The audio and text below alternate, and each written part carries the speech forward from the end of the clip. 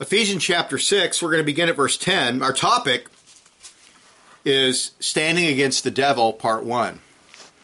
We studied the devil. Now we're going to learn how to stand against him, according to the Apostle Paul from the book of Ephesians. I'll begin with verse 10.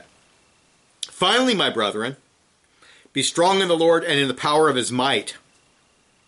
Put on the whole armor of God, that you may be able to stand against the wiles of the devil. For we do not wrestle against flesh and blood, but against principalities, against powers, against rulers of the darkness of this age, against spiritual hosts of wickedness in the heavenly places. Therefore, take up the whole armor of God, that you may be able to withstand in the evil day. And having done all, to stand. Stand therefore, having girded your waist with truth, having put on the breastplate of righteousness, and having shod your feet with the preparation of the gospel of peace. Above all, taking the shield of faith, with which you are able to quench all the fiery darts of the wicked one. And take the helmet of salvation and the sword of the Spirit, which is the word of God. Praying always, with all prayer and supplication in the Spirit, being watchful to this end, with all perseverance and supplication, for all the saints. We'll stop there.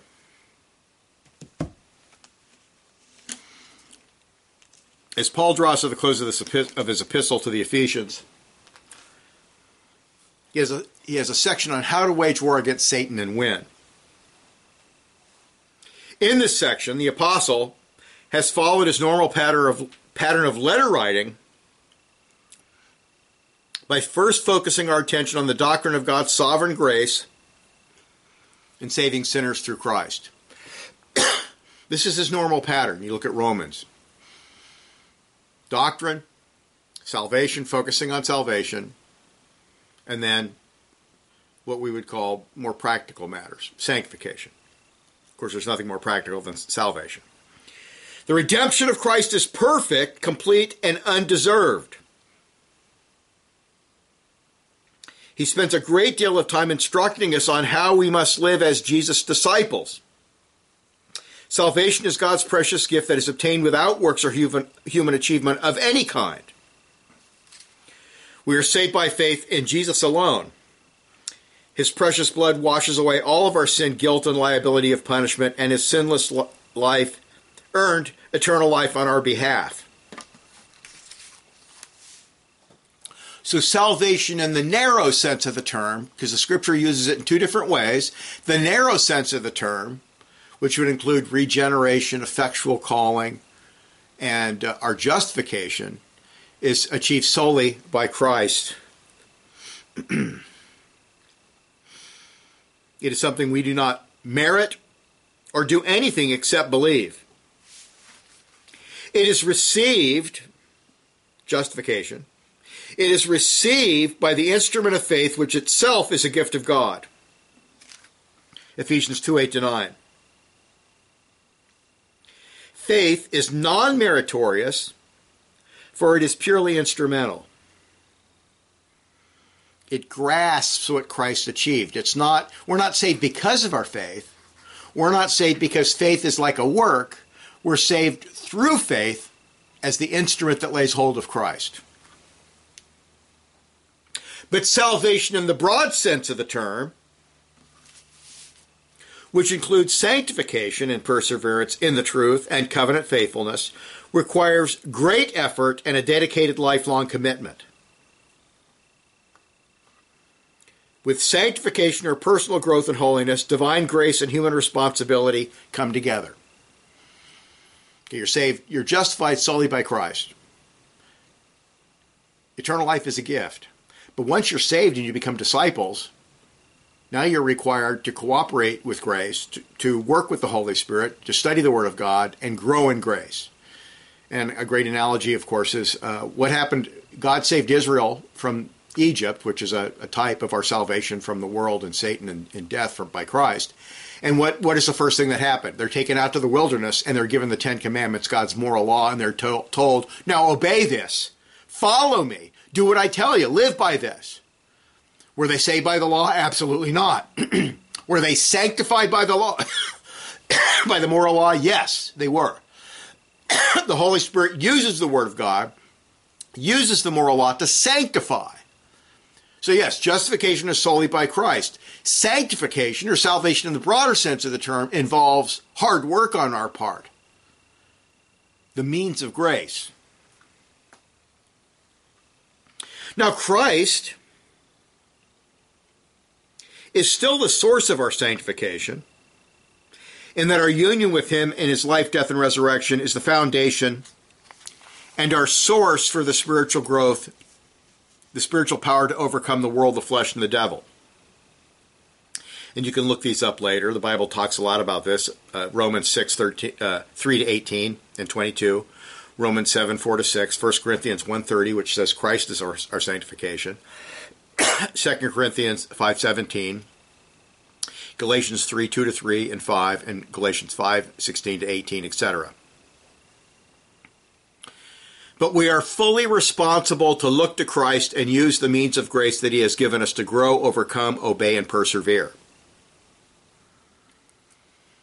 We're saved to follow Christ.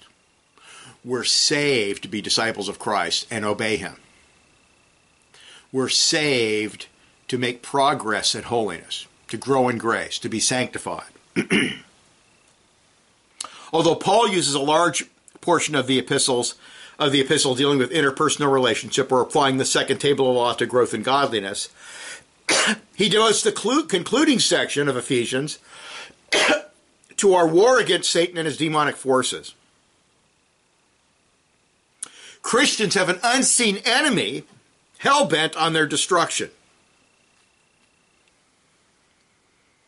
Paul says our conflict is with the spiritual forces of evil. We have unseen, powerful, experienced, supremely evil enemies to contend with. Consequently, we need the whole armor of God to defeat our incorporeal foes. We need the spiritual armor that Jesus provides for us. Now, obviously, this is extremely important for Paul because he saves it for the concluding part of his epistle.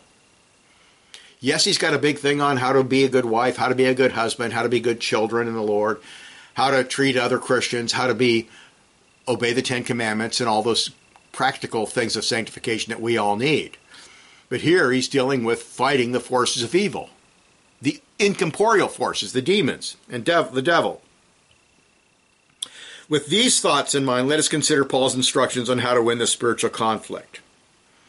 And I'll just read it really quick. Put on the whole armor of God, this is 10-18, that you may be able to stand against the wiles of the devil, for we wrestle not against flesh and blood, but against principalities, against powers, against rulers of the darkness of this age, against spiritual hosts of wickedness in the heavenly places. Therefore, take up the whole armor of God, that you may be able to withstand in the evil day, and having done all to stand, stand therefore, having girded your waist with truth, having put on the breastplate of righteousness, having shod your feet with the preparation of the gospel of peace, above all, taking the shield of faith, with which you are able to quench all the fiery darts of the wicked one, and take the helmet of salvation and the sword of the Spirit, which is the word of God, praying always with all prayer and supplication in the Spirit, being watchful to this end, with all perseverance and supplication for all the saints.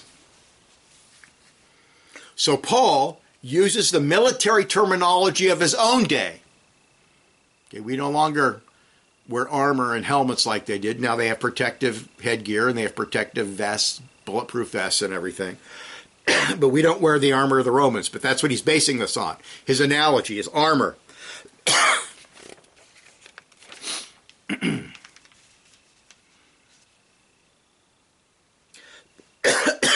The theological foundation of his teaching in this section is found in verse 10. Be strong in the Lord and the power of his might.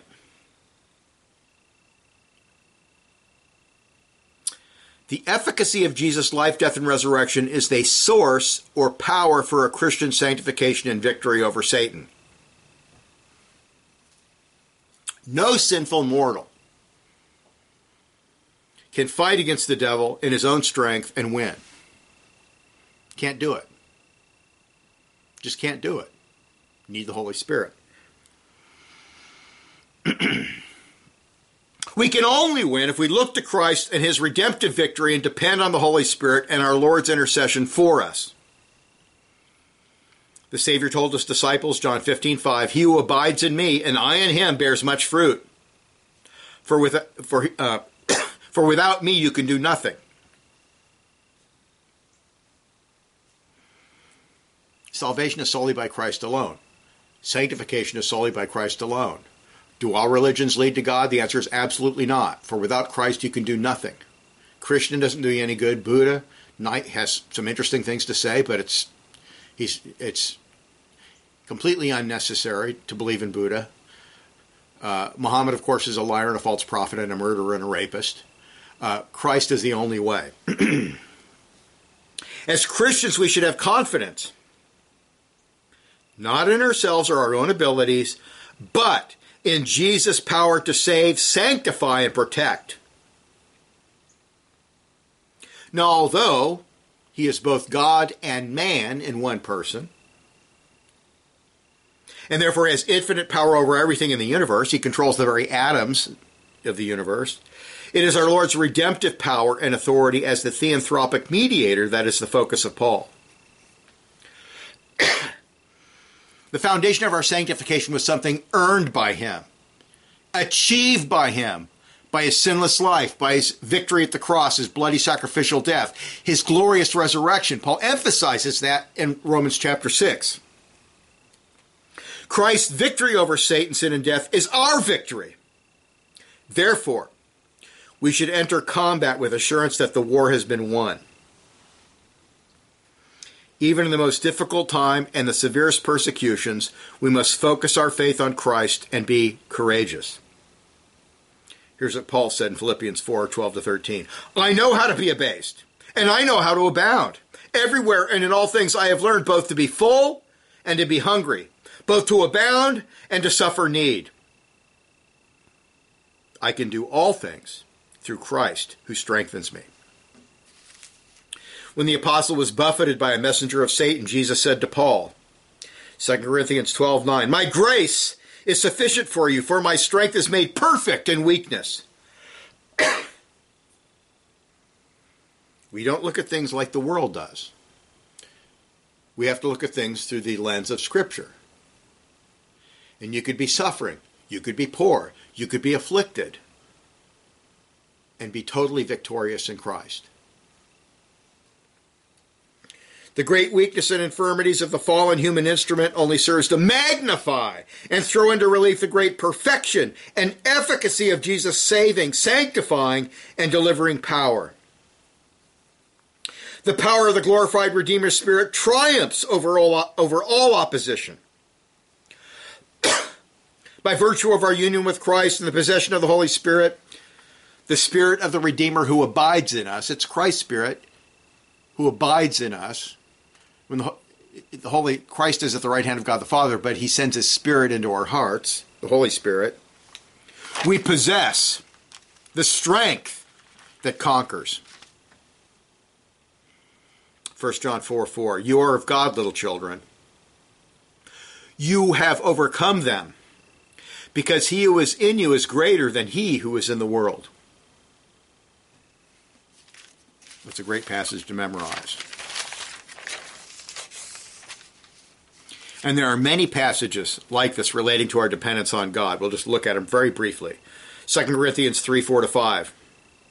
"We have such trust toward God, not that we are sufficient of ourselves to think of anything as being from ourselves, but our sufficiency is from God." We must be humbly aware of our own utter weakness, so we can trust and know and prove the total sufficiency of God's grace. Through Christ, we receive everything we need to stand up to the world, the flesh, and the devil, and win. Now, does this mean that we are sinless or perfect and never fail in this life? And the answer is no, not at all. We're still sinners. We still have the sinful flesh. That's not gone until we die. That's not gone until we receive our glorified bodies, as far as our flesh is concerned. We must fight each and every day. The goal is habitual obedience or covenant faithfulness.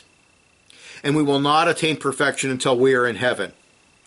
In Philippians 2:12-13, the apostle says, "Work out your own salvation with fear and trembling." There's salvation in the broader sense of the term. "For it is God who works in you both to will and to do for his good pleasure. The point here is that if God was not working in us by his Spirit, we would not be able to work out our own salvation. In the broad sense of sanctification, personal holiness, and perseverance into the end, we would not be able to bring our salvation to completion without the Holy Spirit. And that's why John in 1 John says, yeah, they left the church. They apostatized, but they were never really of us. But you, beloved, you have an anointing from the Holy One, and you know all things. The Holy Spirit will preserve you. You will not apostatize, because the Holy Spirit directs you into all truth.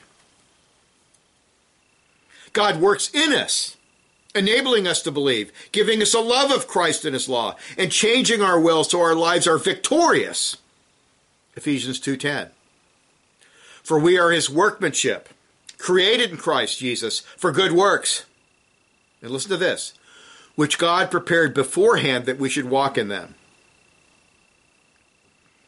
You've been saved to serve Christ, and this was all prepared before the foundation of the world. The Word of God never sees any conflict between the sovereign grace of God and the responsibility of man. The Holy Spirit makes the heart new, so that we have faith in Christ and repentance toward God. Yet now that we are justified and possess eternal life, we must take up our cross daily, deny ourselves, and walk that very narrow path to the very end. Matthew 7:14. When Jesus discusses false teachers, false prophets, they propose a broad way. Many go in that way. But the true way is a very narrow, difficult path, the path of Christian discipleship. It's not the easy path, it's the hard path. Remember, Jesus is the author or captain of our salvation, Hebrews 2:10. We must look to Jesus, the author and finisher of our faith, Hebrews 12:2. Let us worship the Savior, who through his redemptive work gave us his Spirit and made us willing. And his prayer for the elect will stand. John 17:11. Holy Father, keep through you your name those whom you have given me, that they may be one as we are.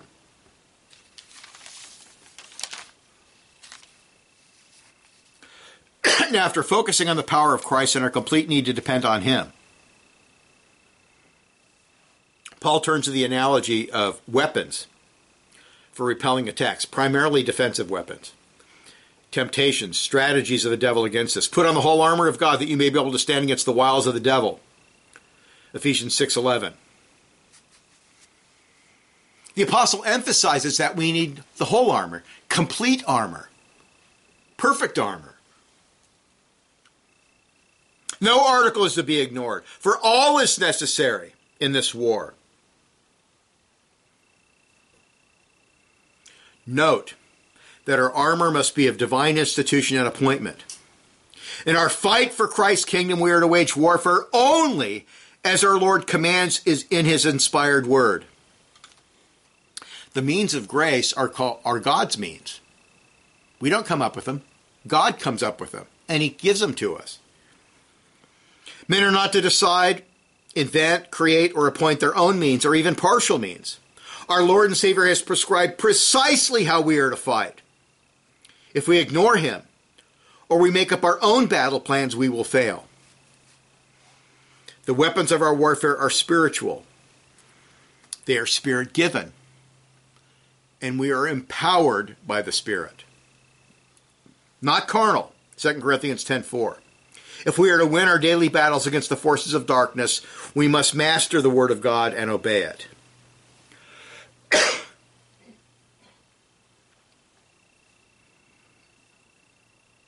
Now he alludes to the Roman armor of his day.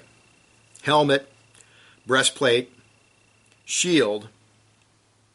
He doesn't talk a lot about offensive weapons. He does mention the sword, but not the spear. Roman soldiers carried spears and swords. He does mention the sword. He adds girdles or waistband and shoes, which are technically not armor, but are essential for the soldier's combat. The focus in this passage is on a proper defense against Satan's attacks. He does mention a sword, but it's not emphasized. Since Paul uses the whole Greek holos, which means all, whole, or complete, it could be inferred that Paul has in mind both offensive and defensive weaponry. yet he only gives us a sample of what he has in mind. The waist is girded with truth, yet the word of God is also an offensive weapon that spiritually conquers the whole world. And he does mention the sword. In any case, the focus is primarily on defensive weapons, but toward the end he mentions the sword, which is the word of God, which of course comprises our defense and comprises our offense. It is crucial that we rely on the weapons that God has provided and not turn to gimmicks, humanistic gimmicks, or legalistic methods. Sinful men have a tendency to rely on their own inventions and wisdom instead of the arms God has provided. In the papal church, men turned to asceticism, and monasteries were a flight from the world to fight the devil, and they failed miserably. And they found out in between the convent and the monastery where the men were having sex with the nuns, and the nuns were getting abortions and and there was infanticide, and they were killing the babies. Monasteries don't work. Asceticism doesn't work. Going out in the desert and sitting on a pole doesn't work because the human heart is corrupt. It doesn't work. You got to follow God's method, not the Roman Catholic method, which they got, of course, from Greek thinking. It comes from Neoplatonism. They ignored the word of God and relied on superstitions, rosaries, invocations of dead saints, Mariolatry, pilgrimages, and various flagellations. Fundamentalists ignored the law of God and focused on things like tobacco, cigarettes, alcoholic beverages, and card games, and so forth. In the process, they placed their children in state schools and became largely antinomian. So they're complaining about tobacco and alcohol, and they're handing their kids over to satanic state schools to be indoctrinated in Satanism. Now, the trend in our day includes a general avoidance of discussing anything considered negative, for example, sin or evil or hell or punishment or covenant sanctions, or anything unpleasant, Satan, demons, covenantal curses, and consequently framing everything in terms of pop psychology and positive thinking. And the greatest example of that, of course, is Joel Osteen. The fight against Satan and the demonic host is ignored, and the enemy is said to be improper thinking. You got to have a positive attitude. If you have a positive attitude, everything's going to be fine. No talk of hell, no talk of demons, no talk of sin. And people love it. The battle is supposedly between positive, affirming thoughts and negative thoughts that hurt prosperity and a happy attitude. The modern American culture of hedonism and materialism is dressed up with religious terminology and perverted humanistic pop psychology and worldly concepts of faith. Faith in Jesus Christ as the all-sufficient Savior, who is the source of our sanctification, is ignored. For a psychological faith in faith itself. They turned faith into this pop psychology thing where if you have the right attitude, if you have this positive, affirming attitude, your whole life will be great. Whiter teeth, a nicer car, a greater house. You'll be happy. It's a faith as a self-help magical mindset. And Satan, of course, is delighted with this complete perversion of Christianity. The gospel message of faith in the person and work of Christ, followed by taking up the cross of self-denial and persecution from the world, has been supplanted by faith as a way to get rich and have a psychological uplift. Now, the Bible does have important things to say about prosperity. I don't deny that. But they have nothing to do with a psychological mindset, but rather come through a habitually ethical, that is thoroughly biblical way of living. We are saved to apply the moral law of God to every aspect of our lives and to do so habitually. Covenant blessings are connected to covenant faithfulness, not the power of positive thinking. The reason the West did so much better than the rest of the world is the Puritan work ethic and the concept of Puritan work, the Christian concept of work as a calling. You're here to work 6 days a week. We're not here to have a good time. We're here to work. Now, God will bless us and we will have a good time. But we're here to obey God. 6 days thou shalt work and labor and not spend money frivolously on pleasures. The Puritan work ethic, that's what made America the greatest nation on earth. Jesus Christ and his kingdom must always come first, and then material blessings may follow. But our concern is always to faithfully obey Jesus and his law word, not to use religion as a means to attain wealth and happiness. And you know what Jesus taught in Matthew? I think it's Matthew 6. Put the kingdom of God first, and all these things will be added unto you. They'll take care of themselves. Just focus on being obedient to me. Focus on being obedient to the word of God. Then all these things will follow.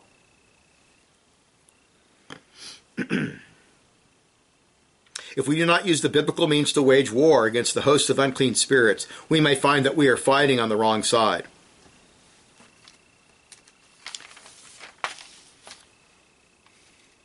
Consequently, Paul warned us against humanistic methods in Colossians 2:20-23, a passage Christians should memorize because they violate it constantly. It applies to worship, it applies to sanctification.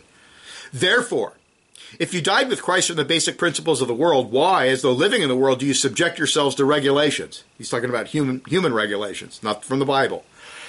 Do not touch, do not taste, do not handle, which all concern things which perish with the using according to the commandments and doctrines of men. It's Neoplatonism. These things indeed have an appearance of wisdom and self-imposed religion, false humility, and neglect of the body, but are of no value against the indulgence of the flesh. Gimmicks. Humanistic gimmicks. They don't work.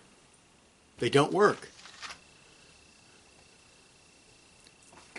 When fundamentalists were obsessed with making sure you didn't have a beer on Friday night, or you didn't smoke a cigar, they handed society over to Satanists because they were a bunch of legalists who weren't focused on the moral law of God.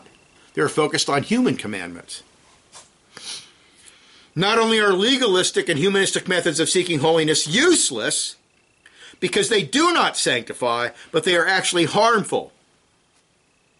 For they are often substituted for what we really need to do. They turn people away from sola scriptura, that is, the Bible alone is our sole rule, our sole authority for faith and life or doctrine and ethics, to what does not work at all.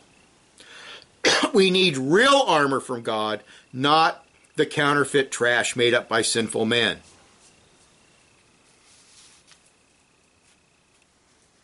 Nothing wrong with drinking in moderation. Don't get drunk.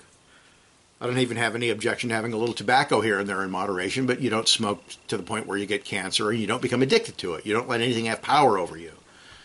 But when these things become the focus and people are sending their kid to public schools to be indoctrinated by sodomites, we've got a real problem.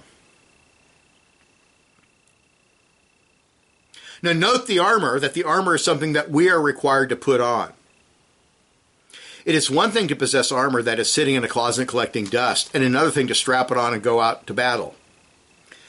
The armor that God gives us is made to be worn and not set aside until the battle is over.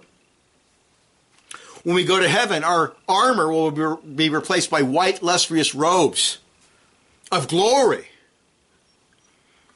Jesus commanded us to be prepared. Luke 12:35-36. Let your waist be girded and your lamps burning. Be like men who wait for their master.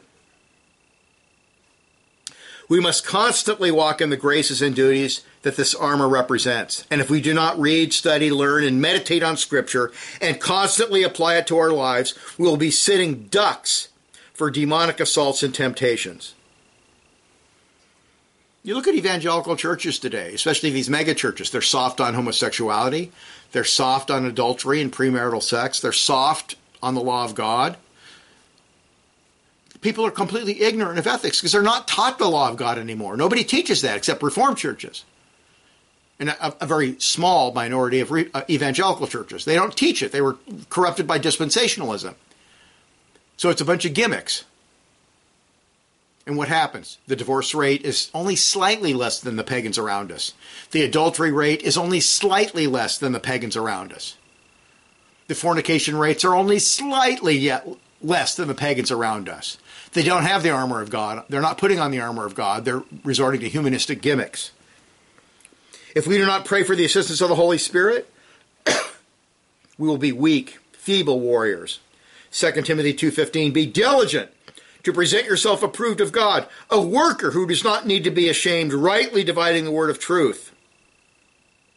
So Christ has saved you and made you a soldier in his army.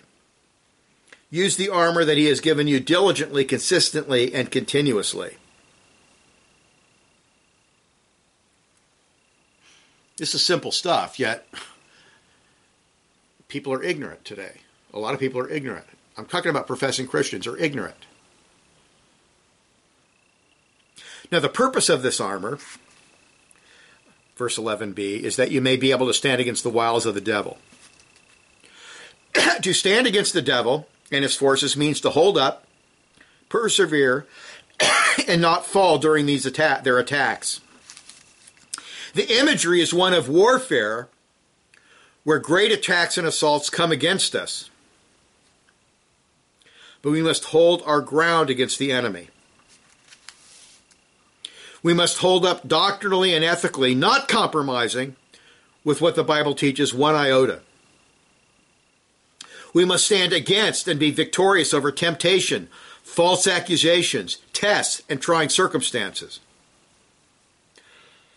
So instead of doubt and failure, many failures, there must be faith, courage, and a complete refusal to compromise with evil or give in to temptation. We must be prepared, for the devil is most likely to attack us when we are the least prepared against him. And we'll look at that. He picks the opportune times to attack.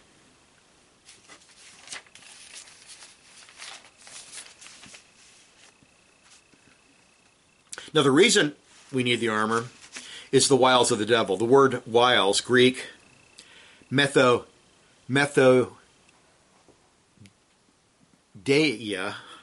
refers to trickery, deceit, craftiness. It is a compound word that combines method with trickery or deceit. That's where we get the word, method, methodeia. Satan is an expert at subtle, clever arguments as to why we should not believe God, that is his word, and should commit sin. In the devil's tactic of war, he aims to deceive with great ingenuity. He is adept at equivocation, scripture twisting, and excuse making. Remember, Satan deceived Eve when she was perfect and without sin. She didn't have a sinful nature, and he tricked her. Adam went along for the ride to please his wife. He now works on Christians who must contend with the sinful flesh and the allurements of the world. His first and foremost design is to engender doubt or unbelief, for unbelief is the chief root of sin. He then seeks to draw the Christian into some form of sin, whether heresy or ethical violations. Okay, people have to understand, when Paul lists the sins of the flesh, one of the first ones he mentions is heresy. It is a sin of the flesh, right next to fornication and adultery and homosexuality. And heresy has actually probably done more harm to the church than things like fornication and adultery, as bad as they are.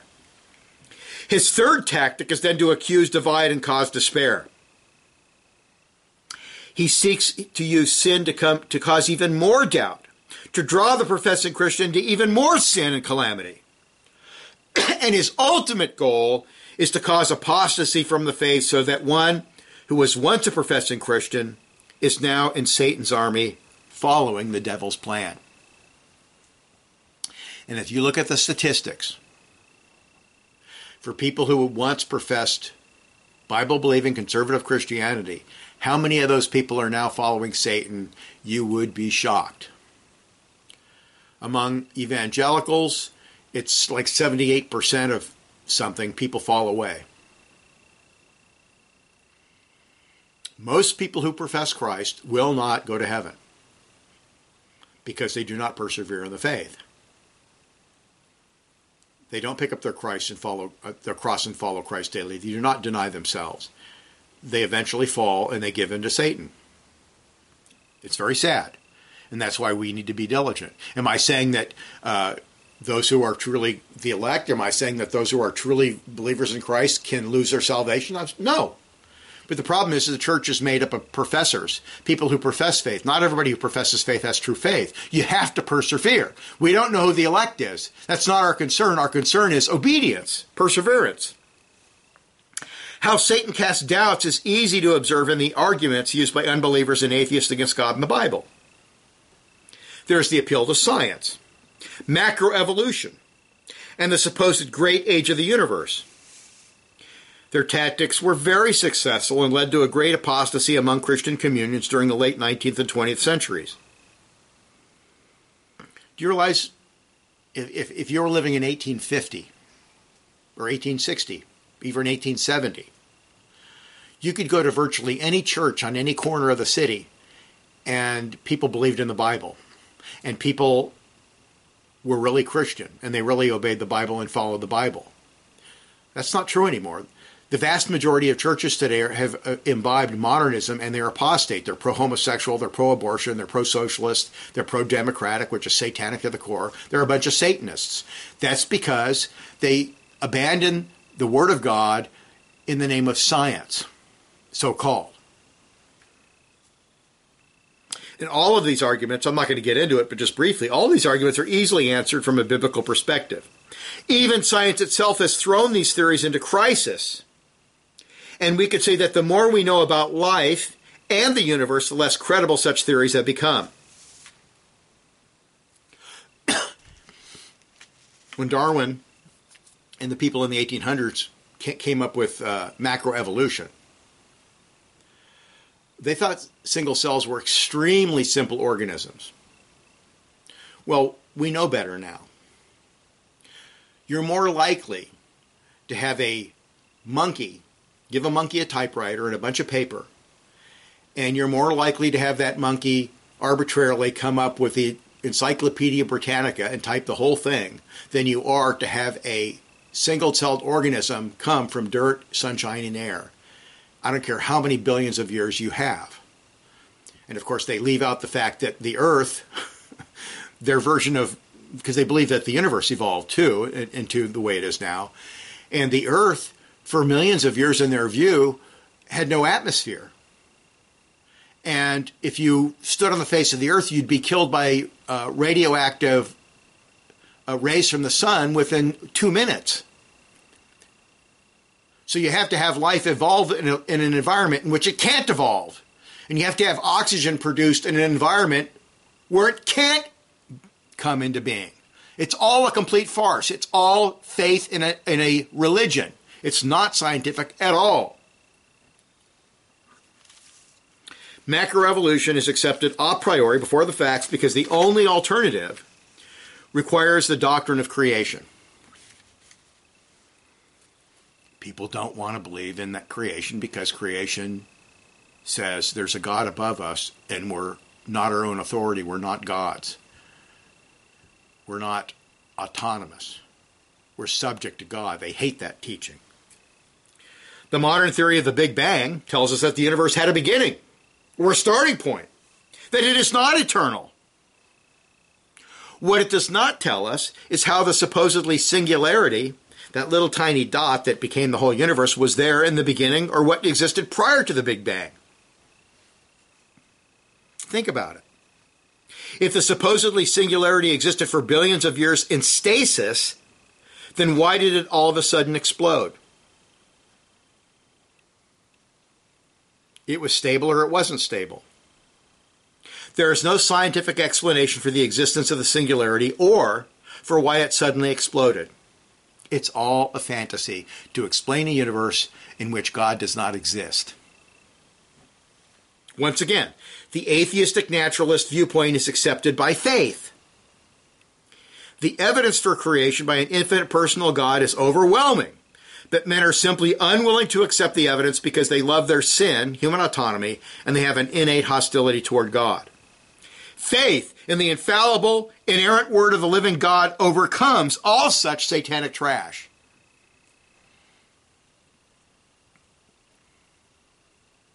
I've studied evolution. I studied evolution thoroughly from atheists in college. It is so full of holes. It has so many problems. It's not even on a scale of 1 to 100, it's not even a 1 as far as believability. It is not scientific. People believe in it because they don't like the alternative, an infinite personal God who's going to judge them at the end of time. Now, how the devil seeks to draw Christians into sin is something we need to analyze so we are ready to enter combat. And there are a number of Satan's tactics to consider. First, the devil and his demons seek the most advantageous time for pressing a temptation. They make their approach when the believer is the least prepared, and sin is most likely to be entertained or contemplated in the mind. They have a tactic. Like a regular army in warfare, the time to attack is often as important as the plan to attack or the place to attack.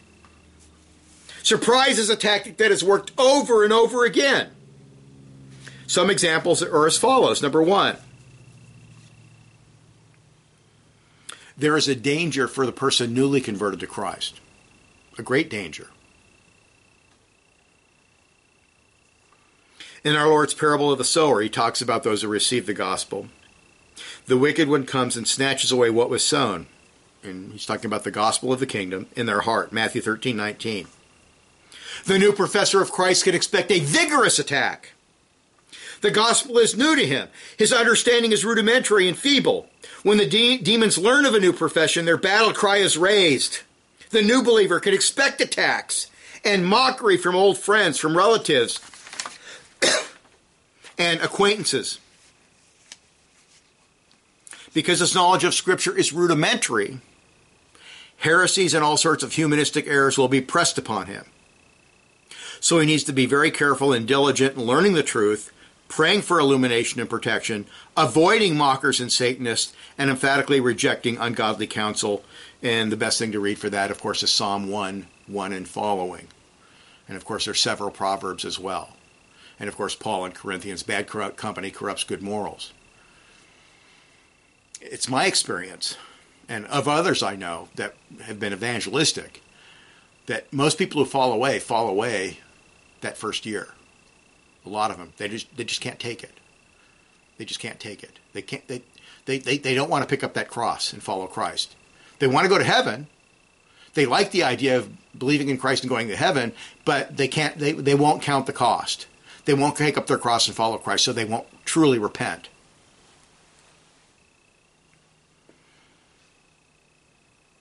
Such people must associate with solid Orthodox Christians and place themselves under the counsel of Bible-believing, competent elders. Number 2, expect attacks when one is experiencing some serious affliction. In the case of godly Job, the devil received permission to bring calamity on Job's house and even his health. Then he sought to exploit that affliction to bring doubt in Job's mind in order to turn him against God. And Satan even used Job's wife against his faith. After losing, remember, their children died, the house was destroyed, everything was taken, their flocks were taken away. And his wife rejected God. After losing her faith in God, she said to Job 2:9, "Curse God and die." But Job trusted in God, and he rebuked her demonic foolishness. His faith did not waver, because his faith was not in present circumstances, but in God and his word. Present circumstances can become very bad. We've had Great Depressions. We've had several terrible wars. We've had epidemics. People die. Christians die. Be ready. Be prepared. Number 3. Attacks will come when one is setting out to do a great work for God at the beginning of our Lord's ministry, when he had fasted 40 days and 40 nights. And he was not only weak and physically, but was severely hungry. The devil made strong efforts to get our Lord to violate God's plan and the plain teaching of Scripture. But Christ prevailed with the sword of the Spirit, saying, "It is written," Matthew 4:4 and 7 and 10. The devil raised up wicked, unbelieving Jews to stir up persecution against Paul as soon as he was establishing a mission work in a new city. This happened on several occasions in the book of Acts. But the apostles stood up to fierce opposition, and sometimes he did have to just go to another city and put others in charge. But it didn't stop him one iota. And then we'll look at one more and we run out of time. Number 4. Satan and his forces will attack when one is close to an object of temptation or is drawn into temptation. The devil came to Eve disguised by the snake when she was near the forbidden tree and was admiring its fruit. And you read the text, it's clear. She's looking at it and she's talking, well, it looks really beautiful and it looks delicious. It looks really healthy to eat. Well, has God really said that you shouldn't eat of this tree? I mean, you sure you understand him correctly? Maybe you're taking things too literally. Maybe you need to spiritualize that away. And then it becomes, God has not said you will die. You will be rewarded if you disobey. Satan comes to Eve when she's admiring the fruit. He sought to excite and stimulate any unlawful desires while he simultaneously made lying excuses why violating God's command was a good idea. The devil helped in David's fall, for he was already looking on another man's wife with lust when he should have fled such a sight. The devil loves the wandering eye and the careless Christian who places himself in situations of temptation. If you're tempted to get drunk, you don't hang out in bars. If you're tempted to get drunk, you don't buy a bunch of whiskey and put it in your house. If you're tempted to do this or you're tempted to do that, you avoid the temptation.